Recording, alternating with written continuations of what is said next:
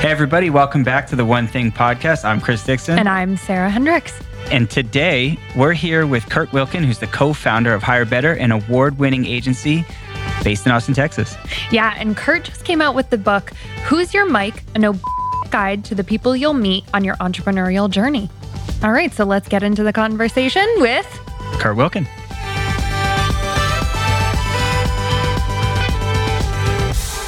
Well, we're here welcoming Kurt Wilkin to the podcast today. We're so excited to have you here, Kurt. Thanks for joining us. Man, thanks so much for having me, Sarah. I love what you guys are doing with the One Thing. So give us a little bit about your backstory. You know, obviously you're here because of your amazing brand new book, but tell us a little bit about your history and how you got here. So I started off as a CPA with Ernst & Young. And I realized very quickly that I'm not a very good accountant, which doesn't make a good long history at Ernst & Young. And I did stay there for 4 years, and I learned that I really love people more than I love numbers. So I ended up having a solid career, but it wasn't my future. And I did a dot-com stint in the late 90s until that went belly up, like a lot of other dot-coms in the late 90s. And I started consulting to make ends meet. I had a new baby and a new wife. And I started doing consulting, and before you knew it, I built a business to about $20 million in revenue, 100 employees. And the main thing that helped me propel the company forward was having a partner who was really good at the things I wasn't. And so that's been a big draw in my career now, is how do I replicate that with our clients and other people? So we had a great success, had an exit. I bought HireBetter in 2011 because I felt like the recruiting industry was broken. And if talent is so important, why is the industry so broken? And we've built a little business helping entrepreneurs scale their organization. So that's what HireBetter does. And the book is all about, we'll get into the book later, I'm sure. Well, and I get the pleasure of saying the title because I have to say it, but it's Who's Your Mike? A No Guide to the People You'll Meet on Your Entrepreneurial Journey. We wrestled with using the word or not, but we decided, you know what, we want to be very authentic, and entrepreneurs curse from time to time, and sometimes it's not BS. You made Sarah very happy by using that word. Yeah, I'm the resident cursor. So the sailor of the group. Yes, of course. So I think we both want to know, and this might be a preemptive question, but you can ask it, Chris. Who's your Mike? Oh, I've had a number of Mikes over the years. Most of them have not been named Mike. There's another story on that I won't get into publicly. Do you want to know who Mike is? Sure. Yes. So the quick story, and we just dropped the video on this because we get the question all the time. Mike was your fraternity brother in college. He was your best bud. You guys did everything together, and you trusted Mike with your life. When you started your business in your garage, Mike was right there with you nights and weekends from his day job, doing all the administrative things that you kind of suck at and you really hate doing. Just anything that didn't relate to the product or sales. And then you became a real company, and Mike quit his day job, joined you full-time as your accountant. Now he's still doing all those back office things, setting up your LLC, setting up your bank account, learning QuickBooks. I mean, all the things that accountants do. Anything non-sales or business or product related. As you continue to grow, you become a more legit company, and he's working 100 hours a week to try to keep everything churning. And you're starting to notice he's in over his head. But you promote him to controller and ultimately CFO because those are the next logical titles. And hey, titles are cheap, right? So he's now your CFO. You're doing $10, $12 million in revenue. He's trying to negotiate a $10 million line of credit with your bank, maybe a large merger agreement with your largest competitor. And you realize Mike is swimming. He's swirling so in over his head he doesn't know what to do. But he didn't want to tell you because he's so loyal to you. The question is, who's your Mike? Every entrepreneur has a Mike, or has had, or will have a Mike, whether it's finance and accounting, sometimes it's sales, marketing, operations, somebody you've outgrown who's been a strong, loyal attendant for you for years. So part of that's just recognizing maybe you're in that situation, but if you're looking to make a change and find the right person, what advice do you have for someone and how they could inform the correct hire? Well, the reason Mike's so important is because sometimes you already have somebody in that seat, and we need to determine what we're going to do with Mike. So that's a whole nother story. You asked about how to go find the right person. You really need to understand, just like you do with the One Thing, where are you going as an organization? What are you trying to create? What are the steps needed to get us there? And then from there, what is the team I need to get us there? And once you figure out the future state team, now you start looking at what does my current team look like? Don't put names in boxes until you figure out what those roles are, because if you put names in boxes too early, you're going to get all emotional and tied to, well, I got to have a spot for Sarah because she's been so important to me. And what I want to do is try to take emotion out of it. That's before we even start looking for somebody. Usually the recruiting industry is, a client says, I need somebody tomorrow. But what we're trying to say is before you go out and find somebody that you think you need, let's really assess your team and think what do you truly need. So that's part of your question. Yeah, we follow a process at the one thing called goal setting to the now, which is imagine extraordinary, some interval into the future. So be 10 years into the future for your organization. What would extraordinary look like, and set a goal based on that? And what that can do is inform your future org chart, which you can then, the goal setting to the now piece is work your way back. So, okay, based on that extraordinary vision at 10 years and the people it would take to get there, what would I need to do, or where would we need to be in 5 years? And based on that, what do we need to be? Where do we need to be this year? And who do we have to hire? Not the person, but the talent, the skill, the box that you need to fill. Does that seem like it fits with the way you would approach it? It absolutely does. And what you said there is, I'm looking 10 years out.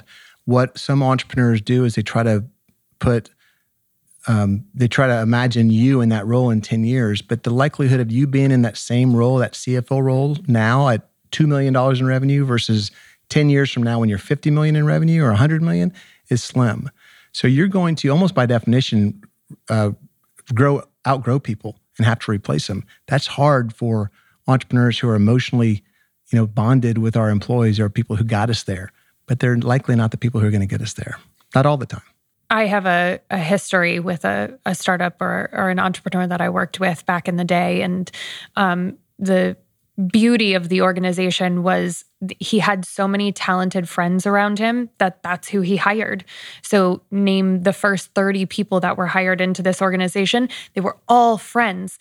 And if you watch the trajectory of how their relationship and the evolution of the organization, it was a really challenging thing to watch because it was emotional. It was a business decision, but you very quickly outgrow people, and it's got to be okay because that's the best thing that needs to be done for the business. And I feel like that's really hard for people. It absolutely is. We call it FOF or FOK, Friends of Kurt, Friends of Founders. I mean, at some point it works great until it doesn't. Eating healthy is an investment. It's an investment in yourself, but it also often requires an investment of your time. But good news is, Factor has delicious, ready-to-eat meals that are ever fresh and never frozen. They're chef-created, dietitian-approved, and ready to eat in just 2 minutes. With Factor, you can choose from a weekly menu of up to 35 options, including popular things like Calorie Smart or Keto Direction or Protein Plus or Vegan and Veggie. Also discover 60 more add-ons every week like Breakfast on the Go, lunch snacks, beverages to help you stay fueled, feel good all day. And we know our listeners here at The One Thing are focused on health and health goals. That's why we choose to partner with Factor. And if you visit factormeals.com/150 and use code 150, you can get 50% off your first month plus 20% off your next month.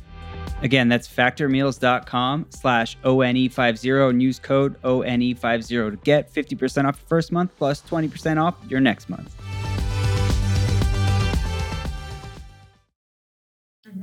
And it's probably in their best interest too, right? They're not in the right seat for their own growth and development, and continuing to drown or be in over your head isn't going to give you the steps and the skills, the awareness, the knowledge you need to move the direction that you need to ultimately. That's one of the key takeaways from the book. If you've got somebody who's humble enough to recognize that they're maybe not the right answer, it's a glorious conversation. They realize it themselves and they're almost inviting the conversation. But some people want to be that, your right hand for the rest of their career. And that's just not simply how it works usually. So you talk about something really topical in the book, and it is a COVID pandemic, the Great Resignation, whatever excuse you want to come up with. And I'm curious what your take is on everyone that wants to say, well, the workforce, it's a mess right now, or everyone wants to quit, or there's this Great Resignation. How do you, Kurt, feel about that? Well, I think it's a great question. It actually aligns with what you guys are doing with The One Thing. I think the Great Resignation is somewhat of a myth. Now, there are people leaving in larger numbers than they were, but on a trajectory from where it was in 2019, it's about the same. What happened is 2020, no one left because they're clinging to their job. I think you even mentioned on your podcast, Chris, when you were introduced, you stayed where you were because you needed a job. That's right. And what we're seeing over the last 6 months, now it has changed in the last couple of months, so this is it is very topical. What's changed is people are leaving. Some of them are leaving for money, but most of them are leaving for purpose. That's why I think it aligns with what you guys are doing with the one thing, because people are leaving for purpose. So me as an entrepreneur, what are the biggest things I can do long-term to really help my company? Is to institute and make sure that I have a purpose that's worth living for my organization, that we're living towards it, and it's living, breathing, not just words on a wall. Would you call that culture? Absolutely. Yeah. Culture is one of those words that it's eye of the beholder. It gets used in many different ways. And I think culture resonates with me. When you think about purpose or how you might define purpose into something more tangible for an entrepreneur, what would that look like? Well, there's a chapter, it's intermission 3 in the book is about it, but here's the main thing. One is if you, like during COVID, you had companies that were distilleries that were changing and becoming hand sanitizer businesses overnight, right? That's purpose. They're living their purpose. Now they're doing something for the world. If you're a solar company or if you're a water treatment company, you're doing something that everybody needs. And so it's kind of easy to fall into the purpose. If you're a dry cleaner, it's a little harder to say I'm going to change the world as my purpose. But I'm convinced that even the dry cleaner can have a purpose that is impactful for the world. For example, you might be a dry cleaner that you use good for you products in your process. Maybe convenience and price is your purpose. It's something more than just. It's not a save the world purpose, but it's still a purpose. It's a question I get a lot when I run workshops and we go through this. They're like, well, how do I identify my purpose? Like, what is that? Like, how do I turn this somewhat at times nebulous concept into something that I can access? And where I've gone to is values. I've worked through core values, and you can do that, I think, with teams in an organization as well to help them identify what their true values are or their core values, and then goals. And I think the combination of those two things has helped me clarify for teams and individuals what purpose could be, especially when you start to get into out into the future, like aspirationally, who do we want to become? I should have just, instead of answered that question, I should have pointed to you guys because you guys do so much good work in that realm. Appreciate it. We invest a lot of time in that piece because it's at the root of what we teach, right? Above, if you think of the iceberg analogy, above the water is what we produce. What you see is the profit, the outcomes, the productivity of a particular body of work or a team. But beneath that, is the ability to prioritize, like what matters most, but in alignment with a greater vision. But ultimately, that is at the root is the purpose. Yeah, culture is one of those things that 10 years ago you might get some sneers from people, and even today you get some people, oh, that's soft stuff. I don't want to talk about that. But the reality is the employees that you want to attract now are drawn to not just a purpose, again, that's on a wall, but something you live and breathe. If it's above the surface, as you said, and it's not really below the surface, you're going to get found out quickly and people will leave. But if you truly do live that purpose, you have those core values that they're so ingrained in who you are as an organization and it's impactful, that's the type of people you want to attract. I'm so curious because as somebody who is a recruiter and is dealing with a new wave of C-suite level folks and the rise of, let's say, the millennial generation into more director level, are you seeing a generational shift between, those outgoing C-suite level people and those new ones coming in saying, yeah, culture is like, I want a purpose where I work? Or is it just, we're all kind of the same, we're running in the same direction? It's just a curiosity question, really. I think there is some generational things, but it's not, it's so much different than it was 3 years ago. So 3 years ago, guys like me are like, oh, those damn millennials, all they do is work 40 hours and work from home, or, whatever. Nowadays, it's not just the generation, millennials and below, I forget what the next generation is called, but it's not just those guys and gals looking for that purpose more than just a paycheck. It's people like me, people like Chris, people like Sarah that are now saying, life is too effing short. COVID has taught me, if anything, I can work from Colorado in my Austin, for my Austin job. I don't have to live the grind. I can live my dream. and I can work for companies that actually care. It's interesting. I was gonna ask you, do you feel like COVID really provided a gut check for people? I mean, you're just running fast. You've got your head down for years and just hit the pause button for everyone. They picked their head up and said, what am I really doing? And now you're seeing that show up just across the board. So I got to give a shout out to a guy that was in one of my CEO forums I created during COVID, Craig Wiley. He said, guys, this is a once in a lifetime opportunity to reimagine everything. Like, I don't have to do the crap that, Sarah, for years, that I've been doing my entire career. I can do something different. And frankly, me being out here speaking and writing the book and doing these podcasts and whatnot, I didn't do that 3 years ago, but COVID forced me out of my comfort zone, and it made me step out there and do more. And it's really amazing to see the impact we're having on entrepreneurs.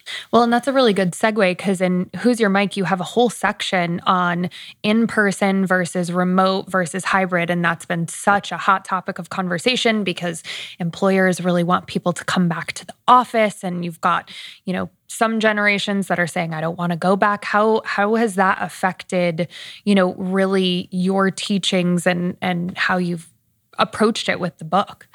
I think entrepreneurs and CEOs, it's really their choice. And I know many of my friends here in Austin, they still want people to come to the office. And I don't know what you guys do here, but they want people in the office, and that's okay. It just means it's going to attract a different person, somebody who's drawn to that. We tell our clients in Sheboygan, Wisconsin, that it's hard to recruit a killer CFO for small town if you want them in person every day. So it does impact the recruitment of those types of people. Yeah, and what have you seen from your perspective in this pendulum swing from, success metrics? We were in the office for years, and then all of a sudden we had the opportunity to work exclusively from home. Do you have any insight on, when it swung out to the work from home now starting to come back around, where we've seen that just from an outcomes perspective? I don't have any idea where it's going to go, but I think going into the office 24/7 is not coming back for most companies. So I'll give you a personal experience. So when I bought HireBetter, we were all virtual, and I like people in the office. So about 5 years later, I've got half the company in the office because I wanted them there, and the other half was all over the country. They just physically couldn't come there. I found that if you were supposed to be in the office, but I didn't see you, I would get pissed off. Like, where the hell is Sarah? She's supposed to be here. But I've got Chris in Charlotte, North Carolina, who's I never see, and I just know that he does his job, so everything's fine.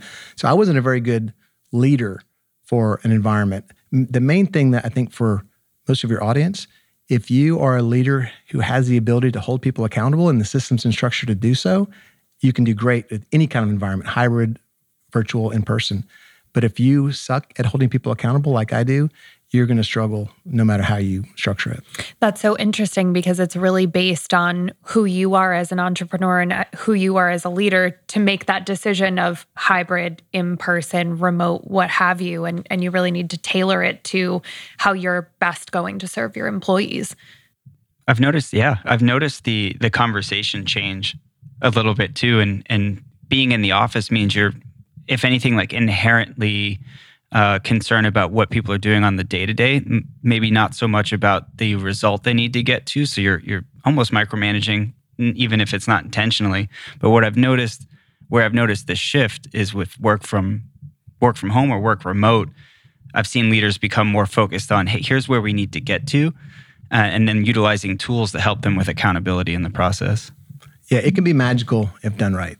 Yeah, for sure. Yeah, we utilize a tool at Productive and the one thing called the 411. But the 411 breaks down, goals for the year, checkpoints to those goals for the month, and then the activities that you're working on each week. That really helps leaders give visibility into, where's my team focused? How can I influence that in a way that's positive? Give them coaching and guidance, but then create this accountability towards how they contribute to the overall goal. I love it. Let's circle back. We talked about Mike, and Mike, we've recognized that Mike is maybe not the right fit for where the organization's going long term, and it's in of mutual best interest that we consider a shift there. So what do we do with Mike? It's a great question, and it's hard to just say I'm just going to get rid of Mike. And frankly, you don't have to get rid of Mike. Mike could have a lot of value in the organization. So a couple of questions I like to ask just on the high level is, Is Mike an asshole that you can't, is a cancer to the organization? The answer is easy. Get rid of him. Is he coachable? Could he become the CFO of the future? Yeah, maybe you get him a coach. Maybe you invest in an executive coach type thing or a mentor or something like that. If he's just a solid individual contributor, you don't think he's got the leadership skills in order to be able to get there, there might be a role as in this case, a controller or an accountant versus the CFO. So that's the backdrop. Mike doesn't have to go. Everybody hears the title and hears a story like, oh no, I hope I'm not Mike. Reality is Mike still could be a good guy or gal. I like to ask 4 questions about any of my legacy employees to determine if they're the right fit for me going forward. And I've amalgamated these from people like Vern Harnish and Gino Wickman. I'm sure Gary Keller's in there somewhere, but here are the 4 questions. The first one is, knowing today what I know about my organization and where I'm going, would I enthusiastically rehire Mike, in this example, for the CFO role? And based on the story of Mike, probably not. Not enthusiastically, not for the CFO role. Okay, that's one data point.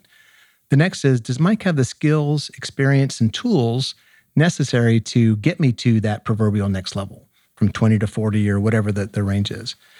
Maybe, probably not in this case. Then the next 2 questions are more gut check questions. The first one is, what if I had a team full of Mikes? Like my entire team was Mikes. You might be thinking, oh my God, Mike's a chaotic mess, no effing way. So there's kind of a gut check. And the fourth one is, what if Mike came into your office tomorrow and quit? Would you be relieved? You might have an immediate shock like, oh, please, I don't like change. But then after you got over that, you'd probably be very relieved that Mike left. So those are 4 questions that help you determine if Mike is the right person in that organization. Again, he could be reassigned, but be careful moving people around to different parts of the organization to appease them or to find a fit or whatever. I have a whole other chapter called Bounce Around Betty, which is that what's happens. Just keep going around bouncing from job to job. Well, I was just going to ask, and I'm curious if there are other personas that you speak to, not just, obviously there's Mike, but some of these Bounce Around Bettys and Harry the Hustler. I love these. One of the big ones is Harry the Hustler, and this is a classic that most of your entrepreneurial audience will understand. Harry was your great sales guy or gal for any situation who could sell ice to Eskimo. They basically were your right hand. They carried you from $1 to $3 or $5 million in revenue. Now you've determined you need to grow faster. You need to get to that quote next level. And so what do? And a lot of times we go find more Harrys, or we promote Harry to my VP of sales. That's a big mistake, especially if Harry doesn't have the ability to possibly do that. Because now you might lose Harry, your great salesperson, because he's not selling anymore. Now he's managing. But likely, Harry's probably not a very good manager. So you're setting yourself and Harry up for failure. So there's a whole chapter in there about what do we do with Harry. You don't get rid of him, obviously, but maybe you don't promote him. Maybe you give him a coach. Same things we talked about with Mike. Yeah, that resonates with me. I've seen it. And I've seen it in multiple organizations, both of those, Mike and Harry, the Hustler. And I can relate to each of those experiences very, very personally. And it's always seemed like to me, especially for someone that I've coached or influenced, like it's 2 components. Like, do they have the willingness to get where they need to go, and do they have the capability? And if they're even most of the way on either of those, it's worth the investment. Better if they have both. But willingness and capability. And really, I love those 4 questions. That's such a great, because you're kind of covering all your bases there. And it does give different perspective, because as you're going through that, I was asking myself this on, a couple people I've worked with in the past that have seen it. And it's really interesting what comes out of those questions. Like, I really like that. So would you rehire them? It's like, what got you here won't get you there. That whole classic statement. And, do they have the skills and the tools? That's like that capability piece. Like, are they capable of getting where you need to go? And, if you had a team full of Mikes, that one's really interesting, because I see that. And then in certain teams, do you see there being like an appropriate balance though? Like Mike fits as an individual and that makes sense, versus him, if you had 10 Mikes and that shifting the balance, does that make sense? So like, if 1 Mike, good for the team. 10 Mikes, not so good for the team. Does that make sense? It absolutely does, because I've had employees that were all-stars in their role, but I couldn't imagine 10 because they're high maintenance. Right. So yeah. I think like if you have someone who's like overly optimistic, like all the time, just like the blind spots that could create. So if you have someone who's very skeptical on your team, that's kind of like a nice, like both ends of the spectrum. Well, I mean, look, you need balance. So it might not be related to that part of the question. Like if someone's so totally optimistic, I need the balance. But my point is, if you had a team full of drama or a team full of like go-getters, do whatever you need. I mean, those are great to have. No, it makes perfect sense. Just curious as I was thinking through that, where that balance showed up. And the last one is, what if he quit? Like if that really hit for me, because I've been in that seat before where I've asked that question, not intentionally, but it was in the subconscious, and it's really interesting. I love those questions. It's great for entrepreneurs too, because you really have to be, those questions are amazingly simple, but also you have to have the self-awareness to be super honest with yourself, especially when you're talking about hiring somebody like your fraternity brother who has stayed with you forever. And that ability to be so honest with yourself is so important, and something I think that people just want to maintain the relationship, so they don't want to go there. It's funny, the epilogue is called When You're the Problem. And that is, you can have a great team, you can have a great recruiter, you can just hire the right folks. But if you're a pain in the ass and hard to work with, or you run people off, or you can't change your chaotic ways, it's not going to fix itself. Do you have any common like signals or checkpoints of self-awareness someone could look for to see if maybe they are potentially that person? That one's hard because there's a lot of blind spots. Mm-hmm. I'm hoping that most entrepreneurs have some people around them that could be honest, a coach or a YPO or a Vistage forum mate or EO or something like that, or maybe they're one thing group, right? Yeah, we leverage accountability partners or coaches, and that we function as that. We have a piece of our business, we do that, but we also do it with each other and internally, and found that to be very effective. And we've talked about that here on the podcast and the value of an accountability partner and some of the characteristics you're looking for from that person, so you'll get that honest feedback. Do you think that that's like in the grand scheme of priorities for entrepreneurs, that finding quote unquote an accountability partner or a partner is the most important thing, or the most progressive thing they can do to ensure that they're successful? So I think the accountability partner helps in a number of ways, helping you see blind spots, helping you hire, because many entrepreneurs are optimistic and glass half full, me included. So I struggle with hiring. So I think that's a big part of it. Your other question, though, was my last 3 chapters of the book are around a character I call Next Level Natalie. And that's your operating partner, your execution partner, somebody who can really help you run the business so you can chase all the rainbows and sell all the widgets and create a great product. Many entrepreneurs, not all, but the vast majority of entrepreneurs are what Gino Wickman and Mark Winters and Rocket Fuel call visionaries. They're very good at visionary type stuff, the product, the sales, but they struggle with holding people accountable. They struggle with metrics. They struggle with really managing the P&L. And so I think so many of those folks need that operating partner. Those guys call it an integrator, but somebody to do all the managing part that is so hard for many of us to understand. That's the biggest unlocking move. And if I was to coach your entrepreneurs who are $1 to $5 million in revenue looking to try to scale, the one thing would be to try to find that partner who can help them carry the business forward. There's a lot of other people below that would be part of your team, but the one thing is that key unlocking move, that key hire. Yeah, and then knowing where you want to take, being like leveraging your visionary capabilities to know where you want to take the business at some greater distance, and using that to inform the characteristics that person should have. And that's where I think you also need that accountability partner to help you ask the right questions of the candidates, because you can easily be swayed and make bad hires in that. Yeah, and that's a great point. I mean, I think we at least are all aware of some of the cost of a bad hire, but when you really start to put it on paper, the numbers or the impact of bringing someone into the organization that isn't the right fit is pretty exponential. Especially for your smaller entrepreneurial companies, it's going to set you back quite a bit. Now, the flip side, if you make a great hire, now we're talking about rocket fuel, rocket ship type growth. So there's some people get skittish and say, I don't want to make a hire because I don't want to make a bad hire. Well, I'll turn it around and say, if you make a great hire, you're off to the races. For somebody that's just starting out a small business or an entrepreneur, when do you know you've made a great hire? And I know that we could say it's soft skills, it's hard skills, you're seeing KPIs and ROI through the roof, but there's got to be something there where you're like, that was the right person. Do you have any feedback on what that might look like for somebody? Yeah, I think it's somebody who's a self-starter. They've got grit. They figure things out. They're curious. They're not waiting around asking you what they can do. They're not leaving at 3. I mean, people that really have that it and that grit.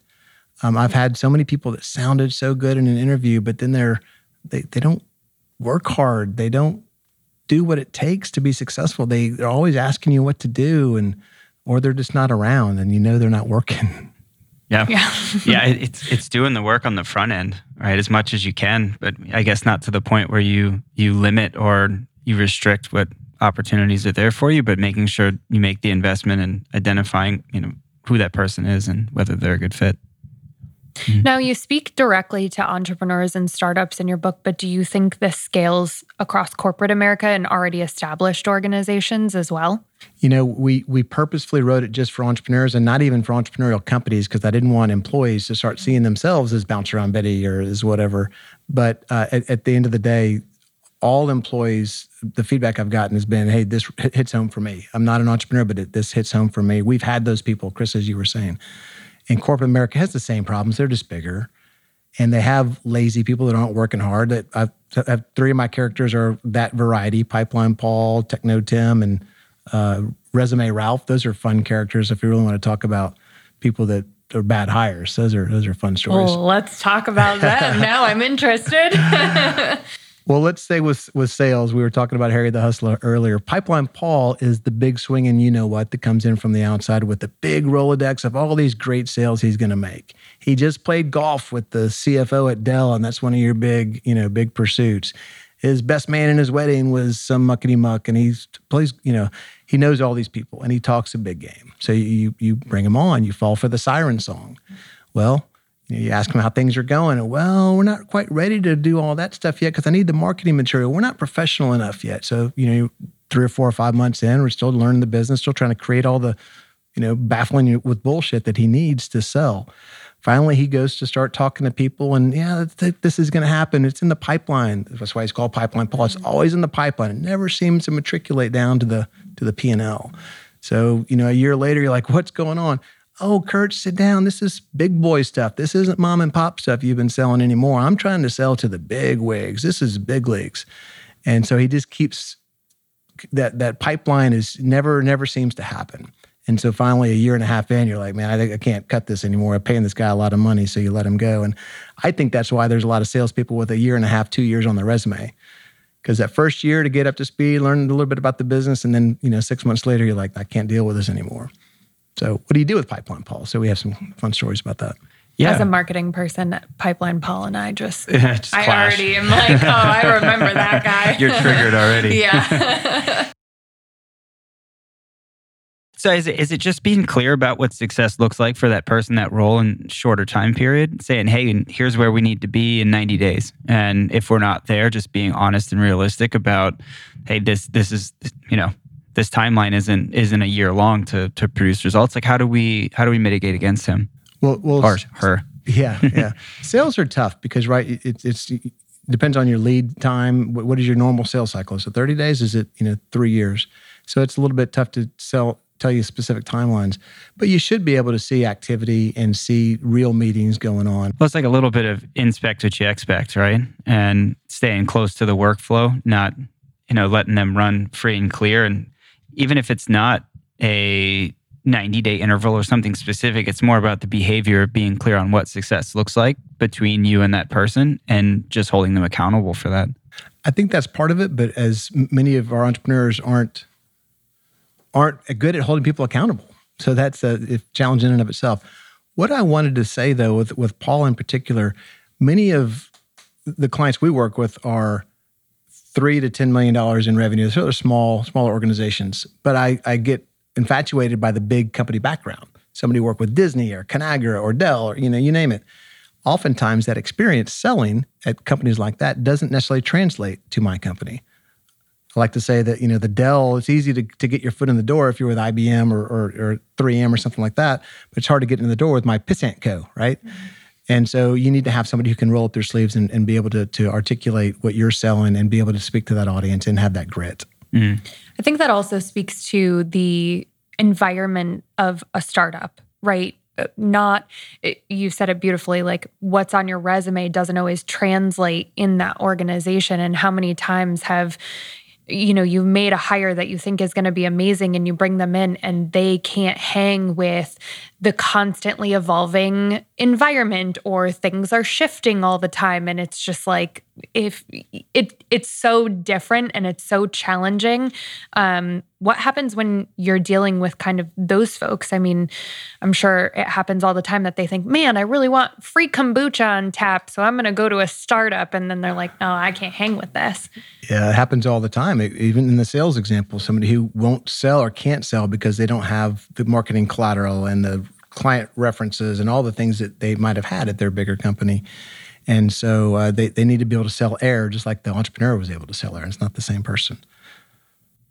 So the intermission, we're assessing our team. Talk to us about what that looks like.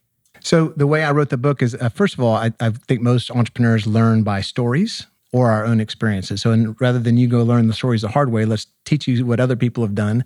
And I'm not going to show you what they did. I'm going to show you what they did. I can't tell you how to do it. So that's the premise of the book. Instead of giving advice in each of the chapters, because it became pretty redundant, we had the same advice for 5 different chapters, we decided to create these intermissions where we did mega topics of advice. So the first intermission is around assessing your team. Like, do you have the right team in place? And what happens if you don't? What can you do about it? And it's written kind of a fun Q&A style. And I hope all of this is all written for like a 5th grade reader, because that's who I am. So I hope it's Me all... too. Yeah, that's how we all read and comprehend. Perfect. I've got so many half-written business books on my nightstand because I just couldn't make it through, other than the one thing. Good catch. Thank you. The second intermission is about bringing in executive hires. What do you need to look for? What are the types of questions to ask? How do you keep them out of your pipeline? The third intermission is how to build a great culture.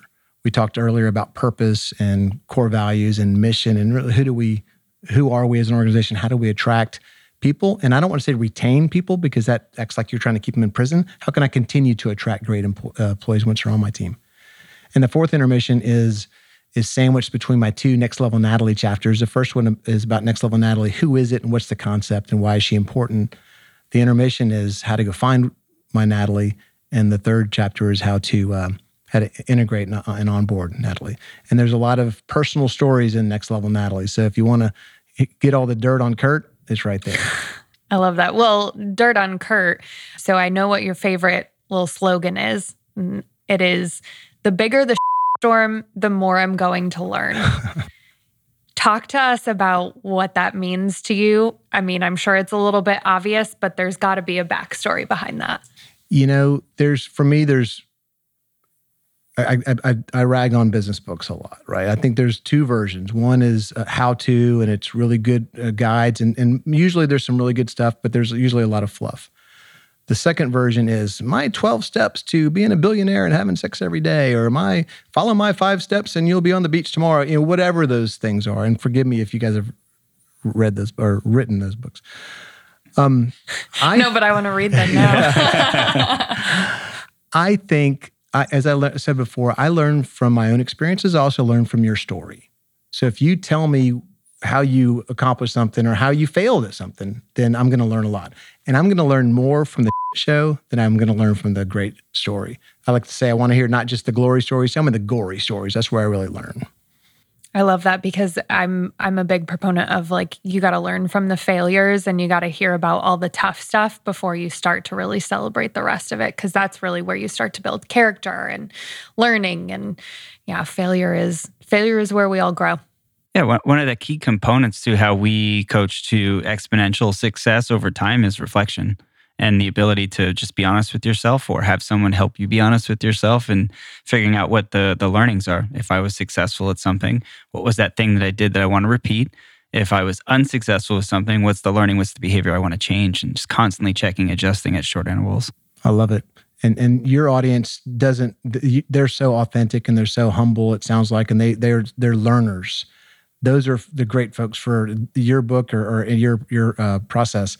the knowers, they're not my audience. They're not your audience. They're a lot of people's not their audience. Does that make sense? It does, yeah. And I think it's being self-aware enough to know, like, maybe you do have a skill set, but you don't walk into a room thinking you know more than anybody for any particular reason. You stay humble and be a learner forever. That's Techno Tim. He's the smartest guy in the room. Let's talk about Techno Tim. Is it like techno, like the music?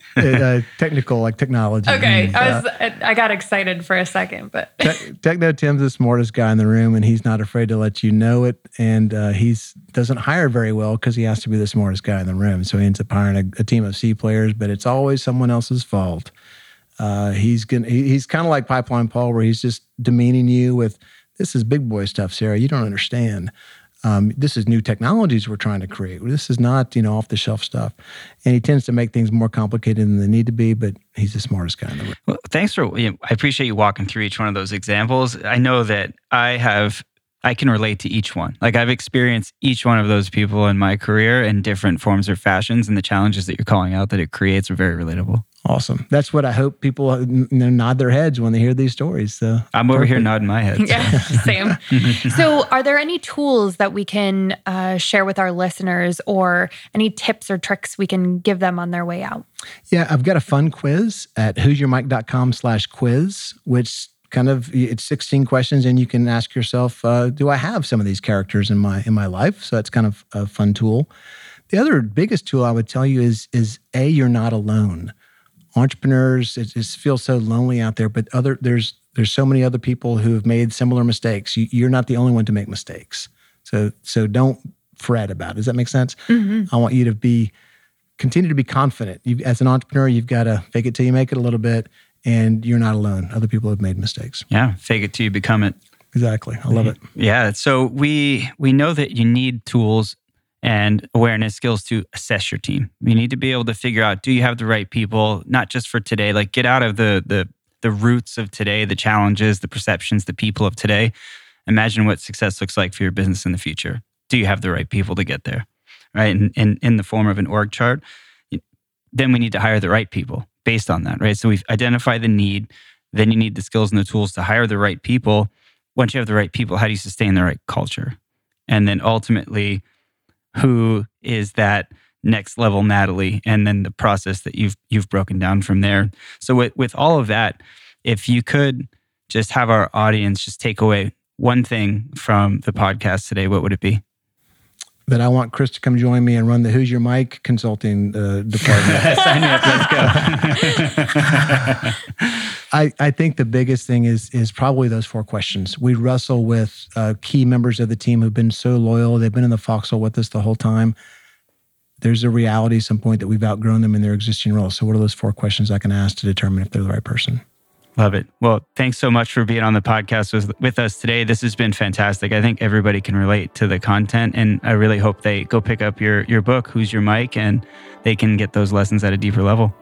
Yeah, thanks so much, Kurt. We really appreciate you. Awesome. I love the one thing. Let's go. Let's go.